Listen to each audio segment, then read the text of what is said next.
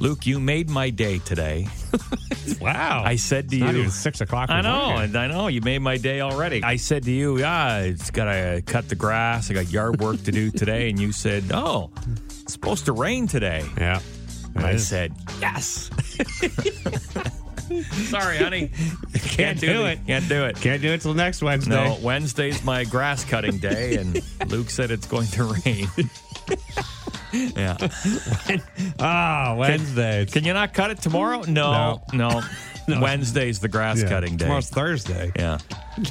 I should phone my wife right now. She's sound asleep. Hello?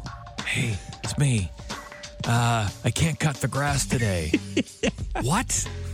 I said I can't cut the grass today. Why are you telling me this? Well, it's Wednesday. It's my grass cutting day. Cut it tomorrow. No, can't. Tomorrow's not grass cutting Tomorrow's day. Thursday. Yeah. It's not grass cutting day. No. You're an idiot. Okay, we'll go back to sleep. I'd be a dead man. A dead man if I did that. Yeah. It'd be funny. Yeah.